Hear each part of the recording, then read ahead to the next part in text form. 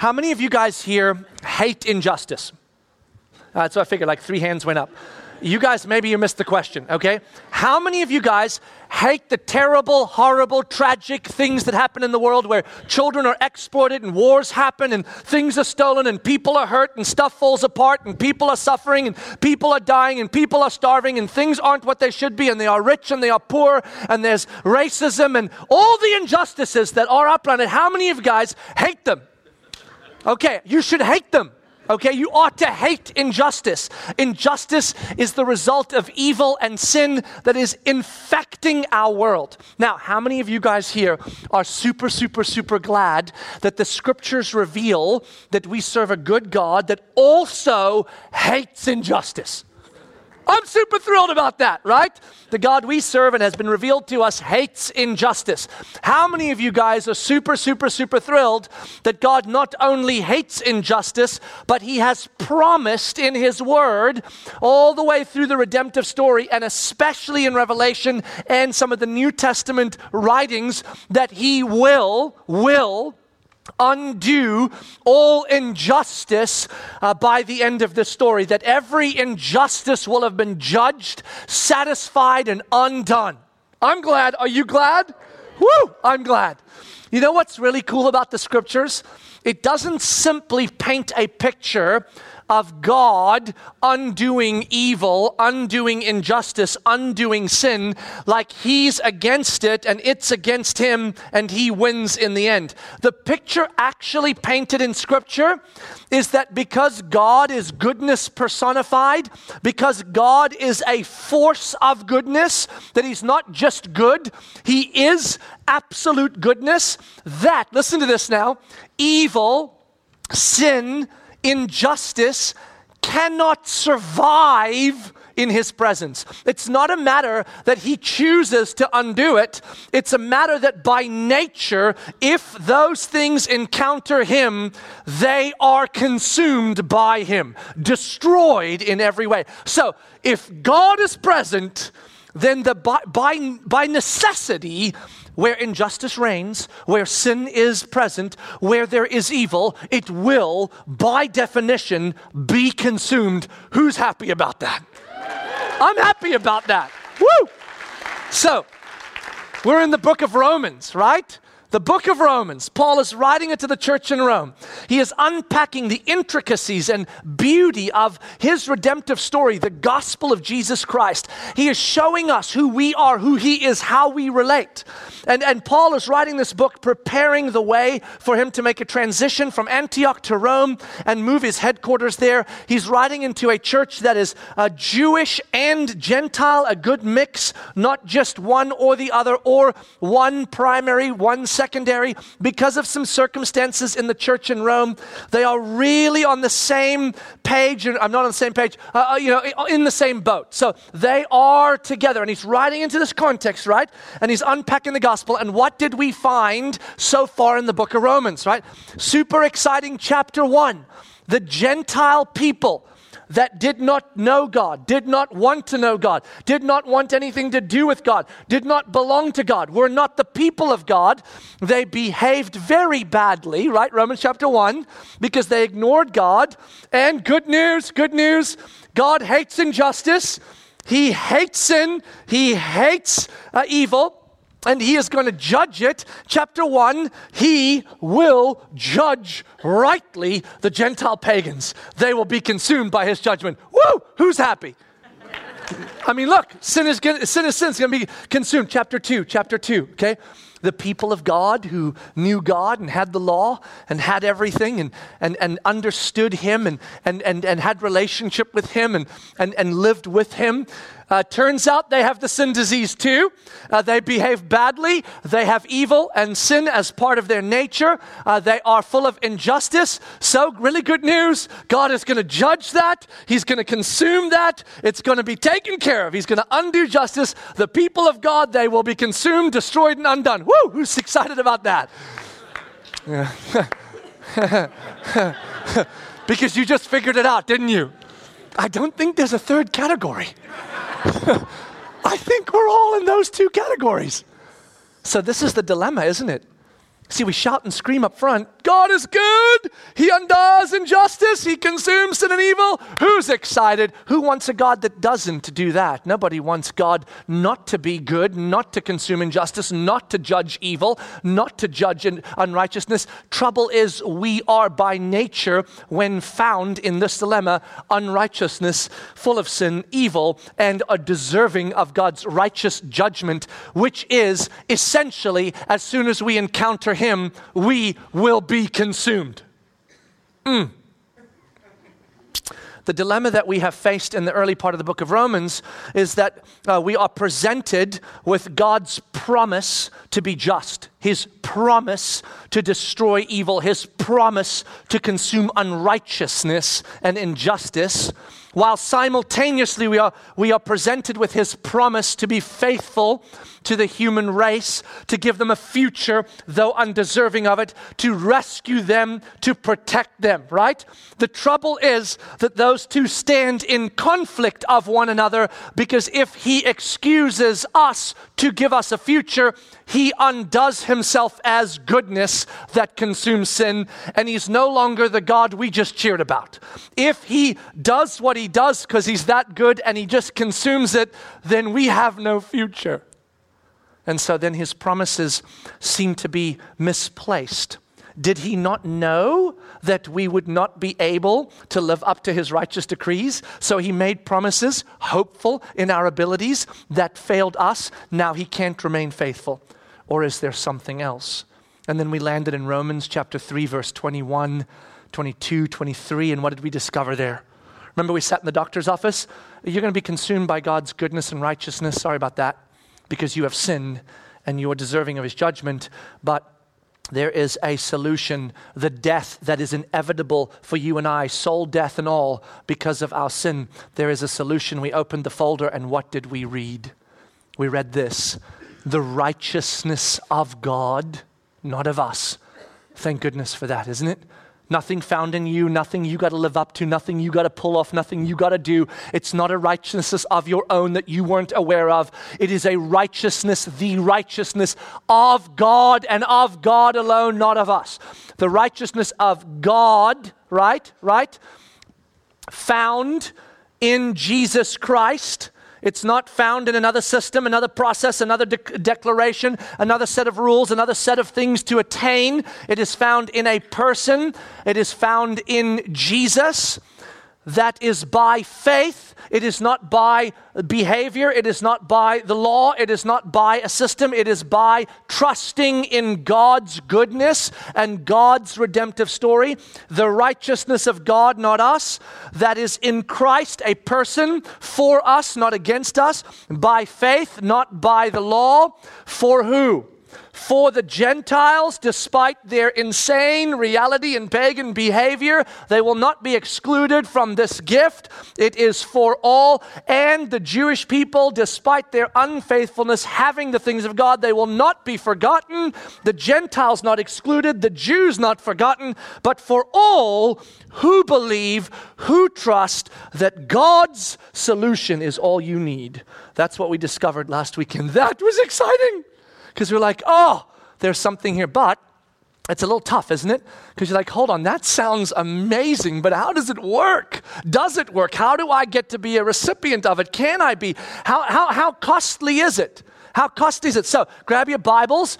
Now we're going to take the folder. We're going to move on. We've got a long folder to get through over the next few years in the book of Romans. And so we're going to work our way through the explanation of page 1, everything I just told you. Turn with me to the book of Romans, chapter 3. We are going to be Romans chapter 3, verse 24. And if you are in our Bibles that we provide, it's page 1042, 1042, or in a smart device or the Bible you brought, Romans chapter 3, verse 24. So we ended on verse 24 last week. I'm just repeating this so that we have a quick context again. Here's where we ended last week. And are justified, that's us, those who are found in sin, but through faith engage with Jesus, they are justified. What does justified mean? Declared righteous, declared innocent, moved off of the seat of guilt. To justify someone is to declare them just. So we are made right. We are made right. How? Look at this. By His grace as a gift through the redemption that is in Christ Jesus, okay? So we also know now that whatever this thing is and how this thing works, it is not costly to us, okay?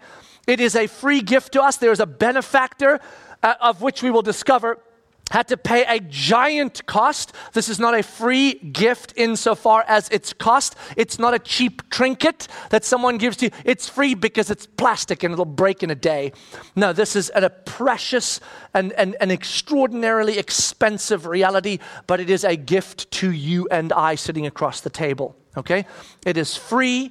We are made right, and this through the redemptive work of Jesus. So here's the question, right? Who exactly is this Jesus? How exactly can He do this work? And what exactly is this redemptive work He did that exactly affected everything you just said in Romans chapter 3, verse 21 and 22 and 23? What is this? Fantastic question. And we get to unpack that now, at least in its very beginnings. So grab those Bibles. Let's take a look at how this all begins to function. Verse 25. Now, coming out of verse 24, just so you know, through the redemption that is in Christ Jesus. There's the context. This is the redemption that is in Christ Jesus. What is this redemption? Jesus, whom God put forward as a propitiation by His blood to be received by faith. Okay, wow, that's a sentence. There's big words in the sentence. Don't you love big words? So often we read and we all want to pretend we know what that means. Okay, but we don't, right? Propitiation and pushing forward what's going on here. Let's talk word picture for a second here, okay? It says that God has pushed forward someone. Who? Jesus Christ, right? So the redemptive work of Jesus and Jesus Himself, whom God has pushed forward onto the table. So there is a table here, and on the table is begging for a solution, for a payment to this issue of sin, and the payment for sin is either our death, so death is the payment for sin, or hopefully some solution so we don't have to die. But sin demands payment. And actually, sin doesn't demand payment. Righteousness demands payment, and sin has affected a debt, and the payment for debt, for sin, to righteousness is death. Okay? And God has just shifted onto the table something. And what He shifted onto the table, He says, is this. Look here. He put forward as propitiation by the blood of Jesus to be received by faith. What is propitiation? It's a big word. Now, why would they use big words? Why can't they just make simple words, okay? When they're using a big word in Scripture, they are usually using it because any of the smaller words are limited in their definition. The bigger word captures more in its definition, or it focuses a definition a little bit more. So, in its simplest form, propitiation is to satisfy something. It is, he put forward on the table something to satisfy something else. You with me? As a propitiation, as a satisfaction. Now, the trouble is if we use the word satisfy, if you just put the word, and God put forward a satisfaction, right? The problem with the word satisfy is that it's too broad. Because sometimes you and I, most often, we use the word satisfied not as a payment for debt, but as something that makes us feel good, right? Oh, I ate that filet mignon and I'm so satisfied. Well, you're not actually satisfied. You've overeaten. You feel horrible. You want to throw up. You're not satisfied, but that steak was so satisfying. That's not the kind of satisfying we're talking about here. That is like something that gives you pleasure and satisfies your desires. This is the kind of satisfies that means there was something that was required, and I needed something to satisfy that requirement. You could theoretically say, I was very hungry, and the food satisfied my hunger. That's very different than I was satisfied by the steak. You with me? There was a need and it was met or fulfilled or satisfied by this. That's what the word propitiation means. It is to satisfy. There's more to this word. We'll get to it later. It is to satisfy. So God, who pushed this onto the table? That's not a trick question, folks, really. You can be confident, okay? It's right there in the Bible. God put something forward. In fact, God put someone forward. And that someone, we find out here, is going to satisfy something. So God is putting someone on the table who will satisfy something, and this thing he will satisfy is going to be by his blood. Now we're going to get to the by his blood part in a little while. I'm not skipping it. It's just not where we need to land right now. So we'll get to that. What does the next little part say? This person who will satisfy something, take a look at this. All of this will be to be received by what? By faith, right? So here's what God's saying. I, God, am going to put something on the table, someone on the table who is going to satisfy something very important, okay? What do we need to put on the table? This is my part. I'm going to put this on the table. What do we then put on the table as part of satisfying this debt that we need to satisfy? Okay? Faith. Interesting, isn't it? When you put faith in it, what is faith exactly? And you got some of that in your pocket? Is it faith? That is your righteous acts, right? That's your faith. No, that's not it. What is faith? Ultimately, what faith is the active trust of somebody else. I believe, I have faith in what you just put on the table. So what I'm saying is, my part that I bring to the table is to choose to trust that what he brought to the table is all I'm going to need. Isn't that crazy? He brings it to the table, and my part is I believe that all I need on the table is what he brought, and that I cannot bring anything to the table. That's my part in the story. Because anything I bring to the table is going to be infected by my disease, which is sin. So even my good works that I bring to the table are secretly infected by my wrong motives or other things or needs. And so anything I bring to the table as a little part, it is infected by sin, and what happens to sin when it encounters the goodness of God? It is consumed, it is destroyed. So my good works will be as nothing. And so my part is, I bring nothing to the table, and I just trust that since I bring nothing to the table, that's still enough. Is that hard for us humans? Yeah, because we're Americans, and we deserve a vote. And we pull ourselves up by our bootstraps, and we do it. And if we don't, then it's a charity case, and I ain't going to be a charity case. You see, this is how we think, and we are insane because we put ourselves in a position where we believe if we don't bring something to the table, then that's not good enough. And what he's saying is, no, this is how this one works. I and I alone bring this to the table. I bring this person, and you simply trust that what I bring to the table is all you're going to need for your sin problem to be solved. So we have to sit in humility and go, you're saying I'm nothing. Yes. But you're something because I'm bringing something to the table for you. So, that's a big deal. Now watch this. Okay. Jesus, whom God put forward as a propitiation by his blood to be received by faith, this was to show God's righteousness. Okay? So, what's the dilemma that we've been facing? For God to be faithful in his promises made to give us a future that is not our destruction, God would have to excuse our sin problem, which would undo God's righteousness. But what he's saying here is, what you're going to discover as we unpack the realities of what I've just brought to the table is I'm bringing this person to the table as a satisfaction of a debt, because if the debt is satisfied, have I excused the debt? You don't excuse a debt by satisfying a debt, right? If somebody comes to you and here's a debtor, the person that is owed a debt, and here's the person who has to pay the debt, and somebody else comes and they pay your debt for you, was your debt excused? No, it was paid. There's a giant difference. God is not excusing the debt for sin. He is putting a satisfaction on the table, a propitiation on the table.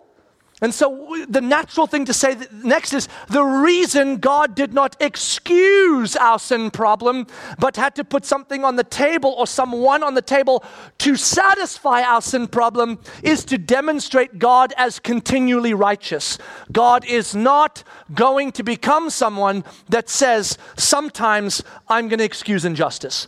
Sometimes I'm going to let evil go. Sometimes I'm just going to let sin reign. Do you want a God like that?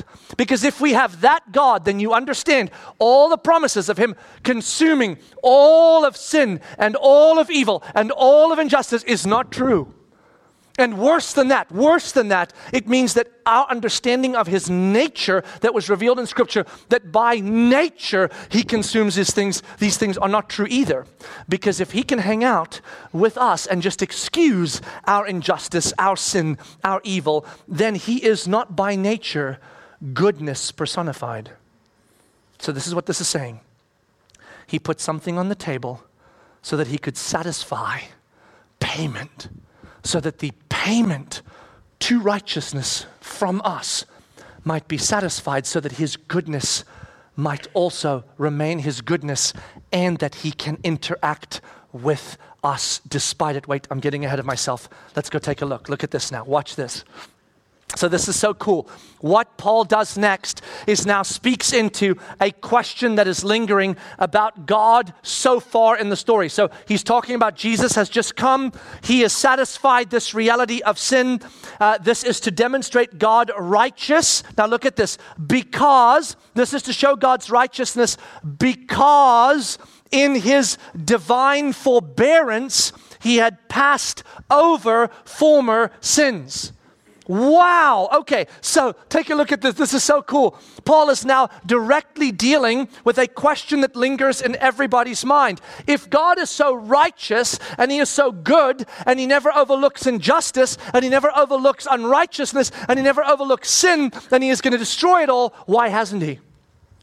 I mean, why hasn't he? We say God's going to do all this, but is there not injustice in the world today? Where is God in that? Where is God in that? Wait a minute, let's go back.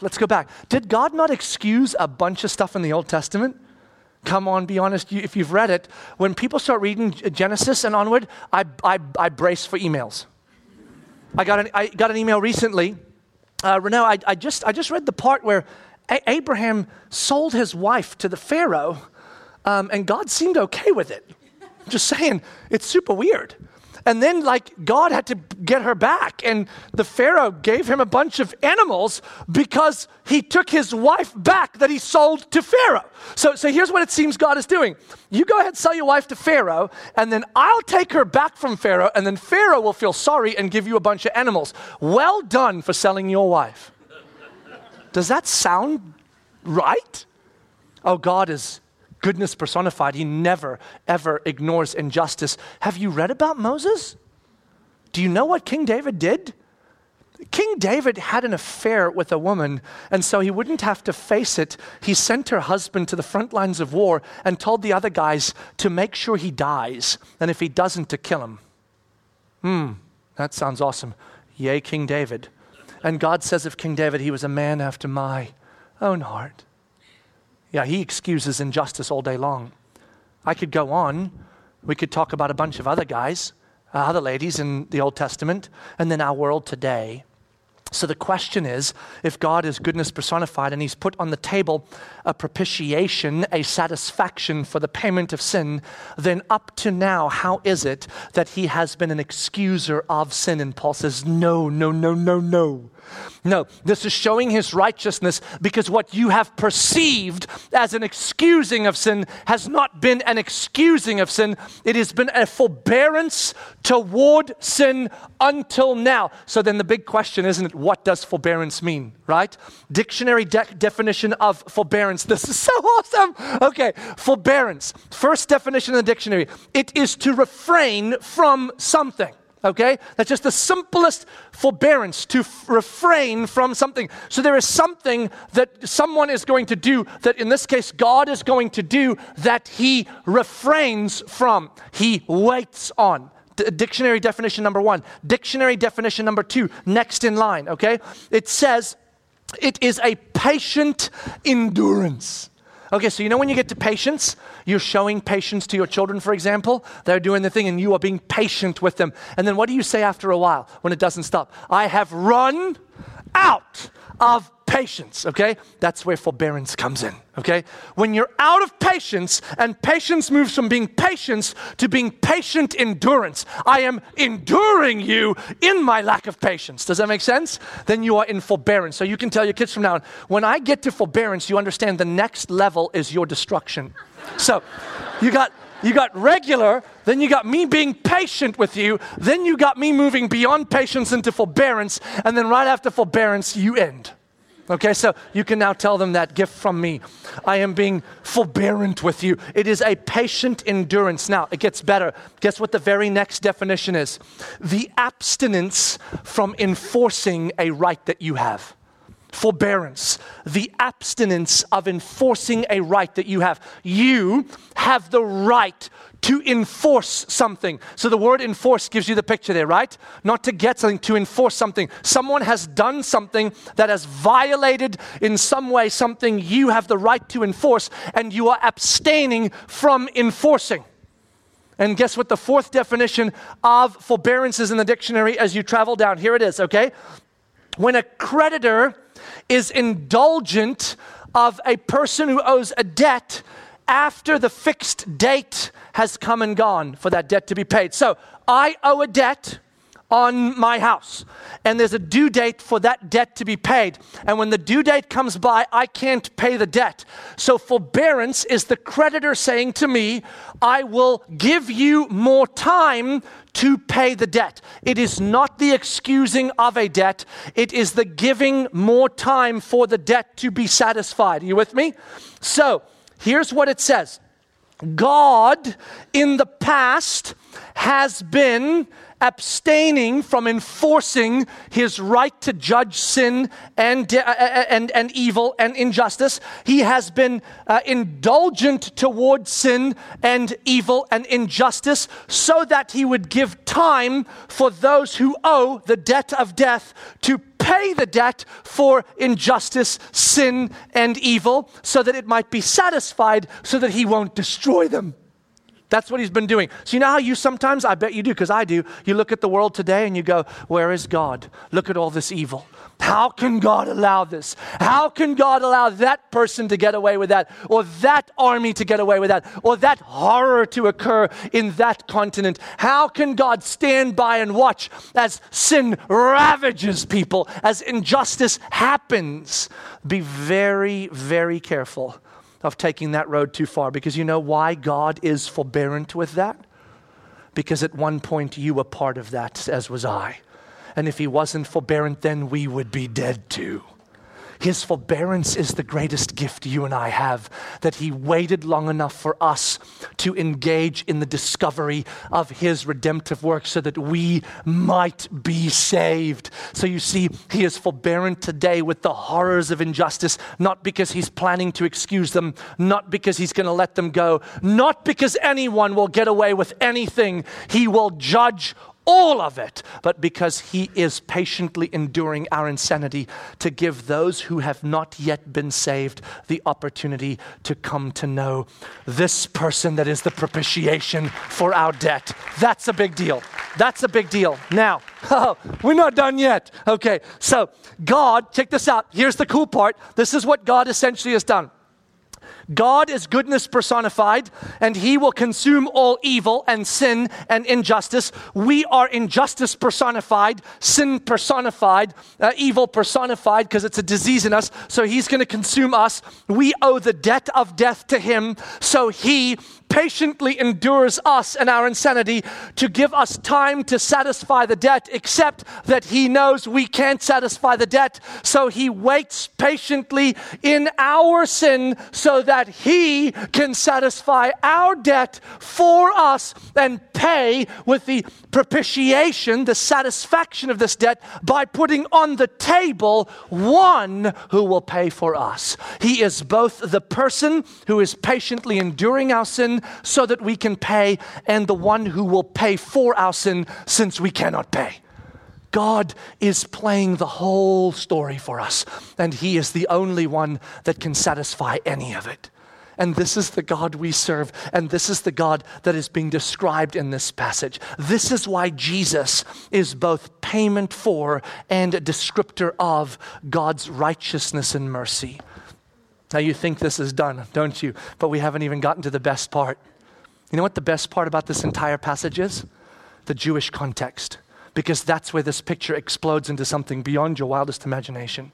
So listen to this. Remember, Paul is writing into a context that is Jewish with Gentile influence. And so the Jewish people will have taught many of the Gentiles a lot about the old scriptures and the realities and how God's story worked. That's how they came to Jesus. In fact, the gospel would have probably been unpacked most often in the Jewish context and in God's whole story, because that was where the gospel began, in the Jewish context. So the Gentiles will also have some semblance of an idea of how God has been showing himself faithful all along. Okay? So let's take a look at how these words play into a word picture that will blow your mind and mine. Watch this, okay? So, who is it that we are being protected from, or what is it that we are being protected from or need to be protected from in our sin? What is it we need to be protected from? We've kind of landed there now. You can say it. It's scary to say, isn't it? But we can say it. God. We need to be protected from God. Why? Because God is goodness personified, and God consumes evil, and we are evil. So who do we need to be protected from? God. If we encounter God, if we encounter his presence, what happens to us by nature? Not because he's mean, not because he's mad, but because he's good. What happens to us? We die, okay? Moses, can I see you? If you want to die. I'll tell you what, I'll stick you in a rock, I'll cover you up, and I'll flash by you in a second, and you're going to glow for days. Will I have seen you? Not really. What about Isaiah? He encounters the throne room of God. Do you remember what he said in Isaiah chapter 6 when he first encountered God? He fell to his face and he declares, I am a dead man. When we encounter goodness personified, we die. And then they had to bring the coal and cleanse his lips and prep him and kind of get, yes, you're going to die, but we can preserve you long enough to survive this encounter. Ezekiel, same deal. He encounters a vision of God's glory, and what does he do? Falls to the ground. I'm a dead man. Yes, we know. Everybody dies when they encounter God because they have sin in them, right? So we know what we need protection from is God himself. But yet, God hung out with human beings in the Old Testament, didn't he? I mean, he hung out with the people, the Jewish people. So how did he do it? How did he do it? Check this out. This is so cool.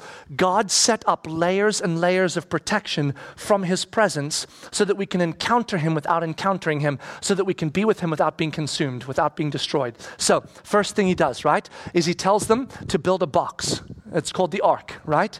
And he takes the declared law of God, the tablets that the law's on, and he puts it in the box, right? And he puts a lid on the box. It's called the ark. And he says, don't look in the box. See, because what does the law do to us? The law condemns us. It declares us guilty. It shows us our sin, and then we are consumed or destroyed, right? So what does he do with the law? He sticks it in a box and he preserves us from it by sticking the box, putting a lid on it. He says this, don't open the box. If you open the box, you die.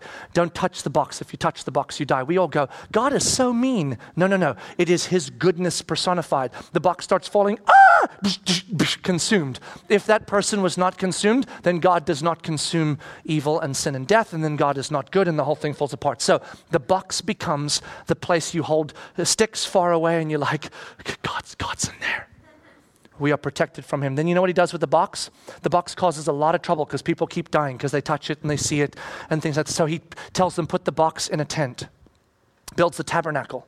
The tabernacle is built with specific instructions and it has layers to it. There are courtyards you can go in at certain times for certain things, and other areas you can. Then in the middle of the tent, he puts a little space and he calls it the Holy of Holies. And he veils that space with a thick veil. So he says this, I'm going to put my law in the box. I'm going to preside in the box. The box is going to protect you. It's going to have a lid on it that protects you from the presence that's in the box that will consume you. Then I'm going to put a veil in between you and the box. And then I'm going to put a tent around the veil. And I'm going to put a courtyard around the tent. And then you can come in the courtyard sometimes. You can come in the tent every now and then, and here's the deal. You come in the Holy of Holies, and the ark is there. You touch the ark, you die. You come in there, you die. You're not ready, you die, because my presence consumes what? But once a year, for a very particular purpose, you can come into the Holy of Holies. Okay, so check this out. This is so crazy. The Holy of Holies with the Ark of the Covenant, the residing presence of God with the law hidden under a lid to protect us from its condemnation. Once a year, the high priest and the high priest alone can walk into that space behind the veil. He has to go through a set of preparations because if he doesn't, he dies. That's right. So they actually tie a rope around his ankle because if he goes in and he missed one of the preparations, he dies. And then they can't go in and get him because then they die. So they drag him out by a rope. Legit, this actually happens, right? And so they're like, if you go in and you die, we'll hear the thump and we'll drag you out, okay? And so that's gonna happen. You know what they do in this place? And you know what day they go into this place? On Yom Kippur, it is the Day of Atonement. Now watch this. This is so crazy, right? So once a year, they take 2 unblemished animals without flaw, okay? They are usually either sheep or goat. So we have both in play. They take 2 animals. They take one of the animals, and the high priest prays over the first animal and asks God temporarily to take all of the sin of his people and to place it onto that animal. And then they release that animal into the desert to go and face the consequences of carrying sin. They go die alone in the desert, okay? They are exiled from the people of God into the desert to die, okay? We call that the scapegoat. That's where that term comes from, okay? So the sin is prayed onto the goat is sent out. The goat dies on behalf of the people. The other goat or sheep is taken and slaughtered. It is killed. Because what is the payment for sin? Death. It is killed and its blood is carried by the priest in all sorts of preparations with the incense floating, with the rope tied around his foot, behind the veil into the presence of God. Does he open the box? You open the box, you die. Presence of God encountered kills us. So he takes the blood and he pours it onto the lid of the box, the ark. You know what the lid is called? It's called the mercy seat. Its actual name is the mercy seat. Do you know why it's called the mercy seat? Because God's mercy to us is that he protects us from his goodness while we are still sinful. And so he places a stopgap between his goodness and our sin so that the one place sinful humanity can encounter holy God without being judged but found in mercy is at the mercy seat of the Ark of the Covenant when the blood of the Lamb is poured onto the mercy seat. And temporarily for that year, that payment of death atones for the sin of the people so that they can survive another year without the goodness of God consuming him, creating the space for his enduring patience, that is his forbearance of sin, so that he can wait until sin can be satisfied not by a lamb temporarily, but by one completely. So listen to this.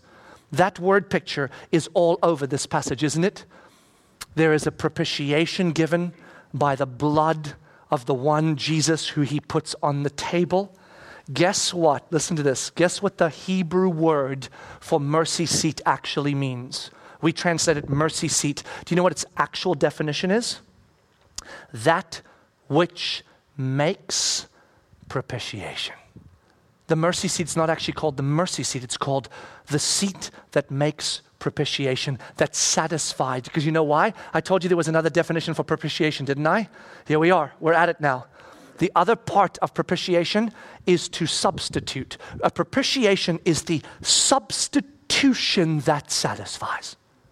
So God puts forward the substitution that satisfies the debt that he has paid patiently endured so that we might find ourselves free from the debt of sin, which will cost us death, so that he might set us free, so that we might both be holy and we might be people with a future. But he doesn't do it by excusing our sin. He does it by paying for our sin so that his righteousness is satisfied and his mercy is satisfied, and he is both just and merciful. Watch now, we're not done. Here's the last piece. Check this out. Last verse of this passage before we close shop. Look at this, verse 26. It was to show his righteousness at the present time, so that he might be just and the justifier of the one who has faith in Jesus.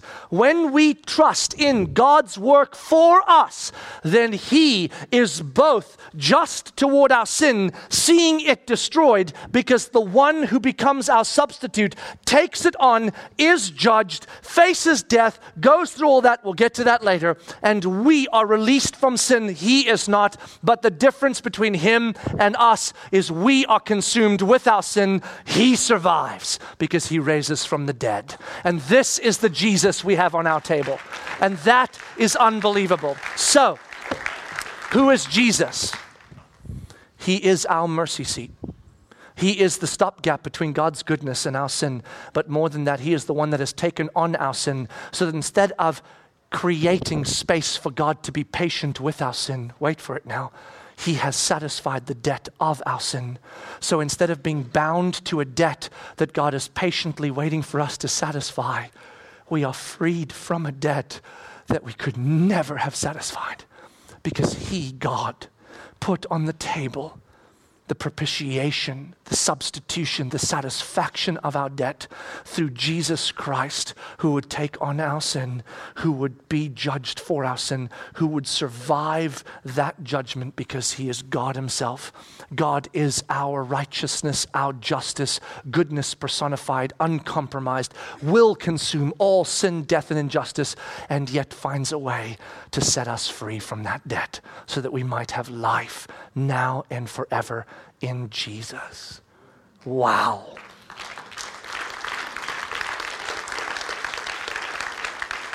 There's so much more. I want to get to it right now, but I can't. So you'll have to come back next week. Let's pray. God, you're so good, so ridiculous. You're so ridiculous. What you've done is unthinkable. That you can be both just and the justifier, the one who is righteous and the one who is mercy, the one who fulfills the debt that needs to be paid without excusing sin, injustice, and evil ever, so that we might rest in your promise that you will not excuse any injustice ever, that we can rest in where we started this morning, the goodness that you are good, the goodness that you will undo injustice, the goodness that we can count on that, and yet finding ourselves by nature sinful and unjust, that you have somehow in your mercy allowed for you to pay for our injustice and our sin, so that it might be satisfied, so that we might be not slaves to debt for sin, but free from fear and sin, so that we might live for you and live with you, because you, Jesus, are that which is our propitiation. You are our mercy seat, where sinful man encounters holy God in mercy, not justice, undeserving yet preserving your righteousness. You are ridiculously cool. We love you and we're so grateful. In Jesus' name we pray. Amen.